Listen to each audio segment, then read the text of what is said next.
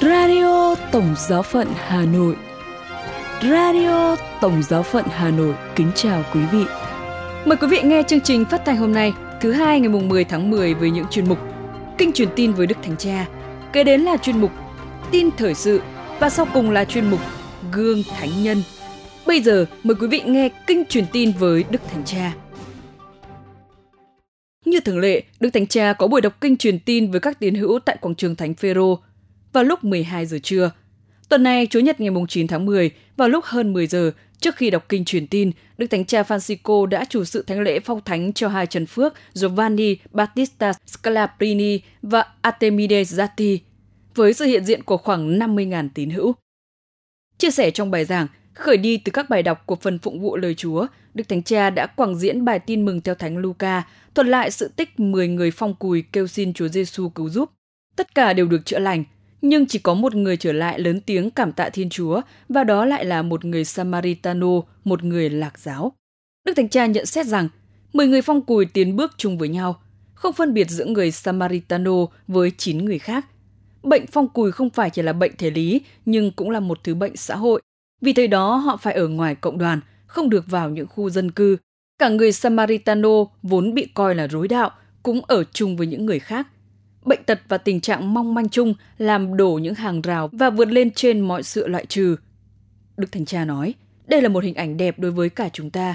Nếu thành thực với chính mình, chúng ta nhớ rằng tất cả chúng ta đều là những người bị bệnh trong tâm hồn, tất cả đều là những người tội lỗi, cần lòng thương xót của Chúa Cha, và chúng ta ngừng chia rẽ nhau dựa trên công trạng, vai trò chúng ta đảm trách.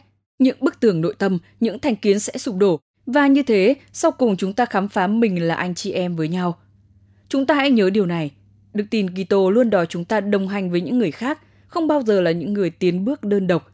Đức tin luôn đòi chúng ta ra khỏi bản thân để tiến về Thiên Chúa và về anh chị em, không bao giờ chia rẽ chúng ta với nhau, luôn đòi chúng ta nhìn nhận mình là những người cần được chữa lành và tha thứ.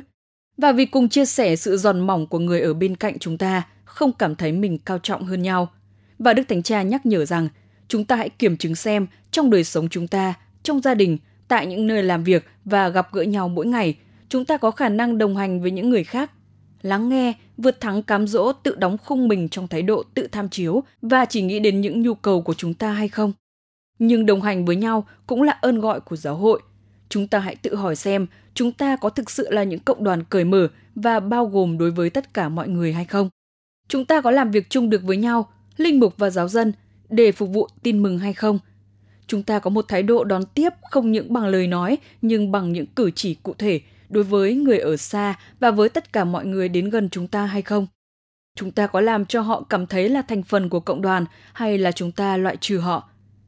Đức Thánh Cha nói thêm rằng, tôi sợ khi thấy những cộng đoàn Kitô phân chia thế giới thành những người tốt và những người xấu, thánh thiện và tội lỗi. Như thế rốt cuộc ta cảm thấy mình tốt hơn những người khác và đẩy ra ngoài bao nhiêu người mà Thiên Chúa muốn ôm lấy họ. Xin anh chị em hãy luôn bao gồm trong giáo hội cũng như trong xã hội, đang còn nhiều chênh lệch về tình trạng gạt ra ngoài lề. Đức Thánh Cha cũng nhắc đến thái độ biết ơn của người Samaritano sau khi được lành bệnh và nhận xét rằng, đó cũng là một bài học lớn cho chúng ta, là những người hàng ngày được hưởng các ơn của Thiên Chúa, nhưng thường thường chúng ta đi đường của mình mà quên vun trồng một tương quan sinh động với Chúa. Đó là một thứ bệnh tinh thần xấu xa, coi mọi sự là điều dĩ nhiên, cả đức tin và tương quan của chúng ta với Thiên Chúa đến độ trở thành những Kitô hữu không còn biết ngạc nhiên nữa, không biết nói cảm ơn, không còn biết nhận ra những kỳ công của Thiên Chúa nữa. Đề cập đến hai vị hiển thánh được tôn phong, Đức Thánh Cha nói rằng, hai vị nhắc nhớ chúng ta về điều quan trọng là đồng hành với nhau và biết cảm ơn. Đức Giám mục Scalabrini đã khẳng định rằng khi đồng hành với những người xuất cư, không cần chỉ nhìn những vấn đề, nhưng cần nhìn cả những ý định của Chúa Quan Phòng. Thánh nhân nói, chính nhờ những cuộc di cư do những bách hại, giáo hội đã vượt lên trên các ranh giới Jerusalem và Israel để trở thành công giáo. Nhờ những cuộc di cư ngày nay, giáo hội sẽ là dụng cụ hòa bình và hiệp thông giữa các dân tộc. Đức cha Scalabrini đã nhìn xa, nhìn về đằng trước, về một thế giới và một giáo hội không biên giới, không có người ngoại quốc. Về phần tu huynh Artemide Zatti, người là một tấm gương sinh động về lòng biết ơn. Sau khi được khỏi bệnh lao phổi, đã hiến trọn cuộc đời để làm ơn cho những người khác, chữa lành các bệnh nhân với lòng yêu thương và dịu dàng. Người ta kể là đã thấy thầy vác thi thể của một người bệnh nhân trên vai, đầy lòng biết ơn vì những gì đã lãnh nhận. Thầy muốn nói lời cảm ơn khi đảm nhận các vết thương của người khác. Chúng ta hãy cầu nguyện để những người anh thánh thiện này giúp chúng ta cùng bước đi với nhau, không có những bức tường chia rẽ. Hãy vun trồng tâm tình cao thượng rất đẹp lòng Chúa là tâm tình biết ơn. Cuối thánh lễ, Đức Thánh Cha đã chủ sự kinh truyền tin với các tín hữu. Sau đây là phần tin thời sự với những nội dung đáng chú ý sẽ có trong buổi tối hôm nay. Giáo hội Hoàn Vũ đón nhận 2 vị thánh mới. Đức Thánh Cha chúc mừng tín hữu Brazil trong lễ kính Đức Mẹ Nazareth. Và cuộc khảo sát của EWTN, người Công giáo Mỹ tin mãnh liệt vào thiên thần nhưng sùng kính thánh thể suy giảm. Bây giờ là phần tin chi tiết. Giáo hội Hoàn Vũ đón nhận 2 vị thánh mới. Vào Chủ nhật ngày 9 tháng 10, Đức Thánh Cha Francisco đã tuyên phong huyền thánh cho Thánh Artemide Zatti và Thánh Giovanni Battista Scalabrini. 2 vị thánh mới đều sinh ra ở Ý vào thế kỷ thứ 19 và phục vụ trong bối cảnh hàng trăm nghìn người Ý di cư ồ ạt vào đầu thế kỷ thứ 20. Thánh Scalabrini được biết đến với việc thành lập một tổ chức truyền giáo phục vụ người nhập cư, trong khi Thánh Zatti rời Ý đến Argentina cùng gia đình khi mới 16 tuổi. Trong thánh lễ ngoài trời tại quảng trường Thánh Phêrô, đám đông đã đọc to kinh cầu các thánh khi Đức Thánh Cha Francisco chuẩn bị tuyên bố phong thánh bằng tiếng Latin. Trong bài giảng, Đức Thánh Cha Francisco nói rằng sự kiện phong thánh ngày hôm nay nhắc Ngài đến những người di cư đau khổ ngày nay. Cuối thánh lễ, Đức Thánh Cha đã cử hành kinh truyền tin bằng tiếng Latin cùng với đám đông tín hữu.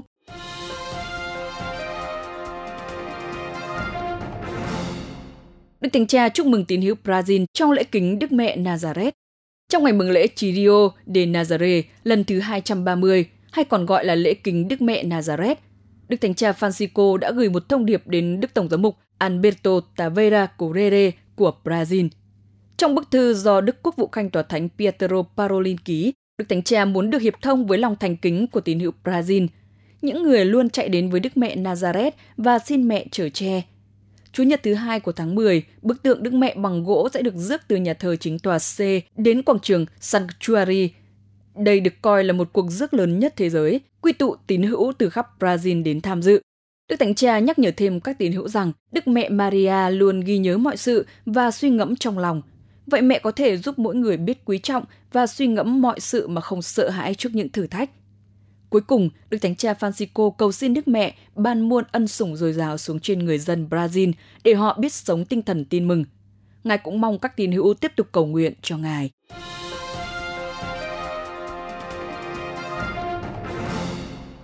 Cuộc khảo sát của EWTN, người Công giáo Mỹ tin mãnh liệt vào thiên thần nhưng sùng kính thánh thể suy giảm.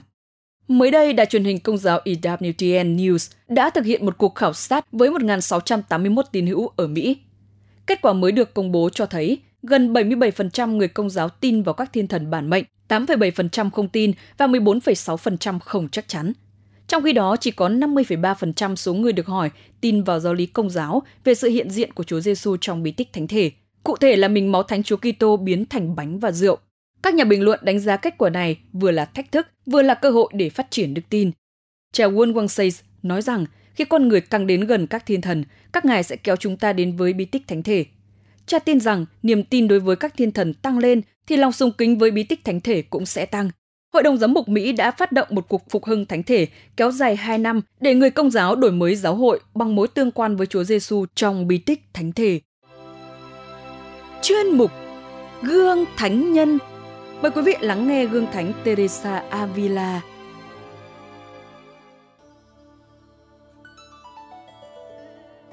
Thánh nữ Teresa sinh ngày 28 tháng 3 năm 1515 tại Avila, nước Tây Ban Nha, trong một gia đình quý tộc đạo đức. Lúc nhỏ, thánh nữ rất thích đọc sách tu đức và hạnh thánh từ đạo. Thấy các ngài can đảm hy sinh chịu khổ chịu chết vì Chúa và được nên thánh trong hội thánh. Có lần ngài bảo em, chúng ta hãy đến chỗ người ta đang bắt đạo, để chị em mình được chết vì đạo, được Chúa thưởng lên thiên đàng hưởng phúc với các thánh. Thánh nữ chỉ mong được lên thiên đàng và rất sợ hình khổ hỏa ngục. Teresa có lòng kính mến Đức Mẹ đặc biệt. Ngày ngày, ngài lần chuỗi mân côi để tỏ lòng tôn kính Đức Mẹ. Và năm lên 12 tuổi, khi mẹ ngài mất, ngài đến quỳ trước ảnh Đức Mẹ, xin Đức Mẹ nhận ngài làm con và hứa suốt đời sống xứng đáng làm con Đức Mẹ. Năm 1530, nhân tuần cấm phòng tại tu viện Thánh Augustino, thánh nữ cảm thấy ước nguyện đi tu mỗi lúc một thôi thúc mạnh mẽ trong tâm hồn. Ngài trở về ngỏ ý xin cha cho phép vào trong tu dòng Carmen, nhưng cha ngài nhất định khước từ. Dầu vậy, Teresa không sờn lòng, ngài vẫn kiên trì hôn đúc ý chí cầu nguyện sống tận hiến theo tiếng Chúa gọi. Một hôm, thánh nữ phân vân không biết quyết định làm sao, theo tiếng Chúa gọi hay là vâng lời cha già, thì một câu nói của thánh Geronimo đã giúp ngài định hướng dứt khoát cho cuộc đời của mình. Cả khi cha mẹ con nằm lăn trước cửa để ngăn cản con đi tu, thì con cũng cứ can đảm bước đi vì tiếng Chúa trong con hơn. Thế là chim bằng vỗ cánh vút cao trên nền trời xanh thẳm. Năm 1533, Teresa vừa đúng 18 tuổi. Ngài nhất định bước đi trên con đường vào trong tu dòng nhập thể, sống cuộc đời mới. Thánh nữ hân hoan như cá gặp nước. Ngài tiến bộ rất nhanh trên đường tu đức. Ngày mùng 2 tháng 11 năm 1535, Ngài được mặc áo dòng. Cuộc đời tưởng sẽ êm xuôi, nhưng không phải như thế. Bao nhiêu cơn cám dỗ nặng nề về đức tin và ý hướng tận hiến nổi lên. Thêm vào đó là tâm trí mệt mỏi, bệnh thần kinh xuất hiện hành hạ, đến nỗi bề trên phải cho Ngài về nhà uống thuốc nghỉ bệnh. Ơn kêu gọi trải qua một cơn sóng gió nặng nề. Nhiều khi thánh nữ cảm thấy chán nản, muốn nhắm mắt để mặc thế gian lôi cuốn. Thế nhưng ý Chúa nhiệm màu. Chính lúc Teresa cảm thấy mình yếu đuối hơn cả, thì lại là lúc Chúa hoạt động mạnh hơn ai hết. Quả thế, một hôm, thánh nữ đang say sưa mơ tưởng những sự thế gian, thì bàn tay quan phòng của Chúa đã đến đúng lúc thức tỉnh thánh nữ. Tiếng nói mầu nhiệm của Chúa đã lọt vào lòng thánh nữ. Cha không muốn con mê mải sự thế gian và tiếp xúc với người đời, mà cha chỉ muốn con tiếp xúc với các thiên thần. Năm 1558, vào sau dịp lễ phục sinh, thánh nữ được trông thấy hai bàn tay của Chúa Giêsu, rồi tiếp sau là khuôn mặt sáng ngời của Ngài. Lần khác, Chúa cho thánh nữ trông thấy địa ngục đầy rẫy những hình khổ và lửa đỏ cháy ngùn ngụt thiêu đốt những linh hồn tội lỗi. Những thị kiến ấy đã gợi lên nơi thánh nữ những tưởng phải lập một dòng chiêm nhiệm nhặt hơn, chuyên lo đền tội. Thiên Chúa đã chúc lành cho ý định của Ngài và giúp Ngài thực hiện. Ngày 24 tháng 8 năm 1562, tu viện đầu tiên đã mọc lên ở Avila và ngày ngày có nhiều thiếu nữ xin gia nhập. Quy luật dòng rất nghiêm ngặt, như đi chân không, chú trọng đến việc ăn chay, hãm mình đánh tội, thức khuya dậy sớm, đọc kinh cầu nguyện rất nhiều. Và cũng từ đó, các tu viện được xây cất thêm mỗi ngày một đông, chứng tỏ Thiên Chúa rất hài lòng với công việc lớn lao của thánh nữ. Cầu nguyện và suy ngẫm chiếm địa vị ưu tiên trong tinh thần tu đức của thánh nữ. Phương pháp cầu nguyện tốt nhất là đặt mình trước mặt Chúa và nhận biết sự nhỏ bé, hèn mọn của mình. Đề tài Thánh Teresa ưa nguyện ngắm hơn cả là đời sống hy sinh và cuộc tử nạn của Chúa Giêsu. Vì thế, trong mọi hoàn cảnh, thánh nữ luôn múc lấy sức mạnh nơi thánh giá Chúa và luôn luôn tâm niệm lời Chúa phán: hãy vác thánh giá và theo Chúa. Thánh nữ đã viết: tôi không phàn nàn về thân phận của tôi. Quả thực, tôi không yếu đuối như những phụ nữ khác. Tôi có một trái tim quả cảm. Thiên Chúa nâng đỡ những ai quyết tin tưởng nơi Ngài.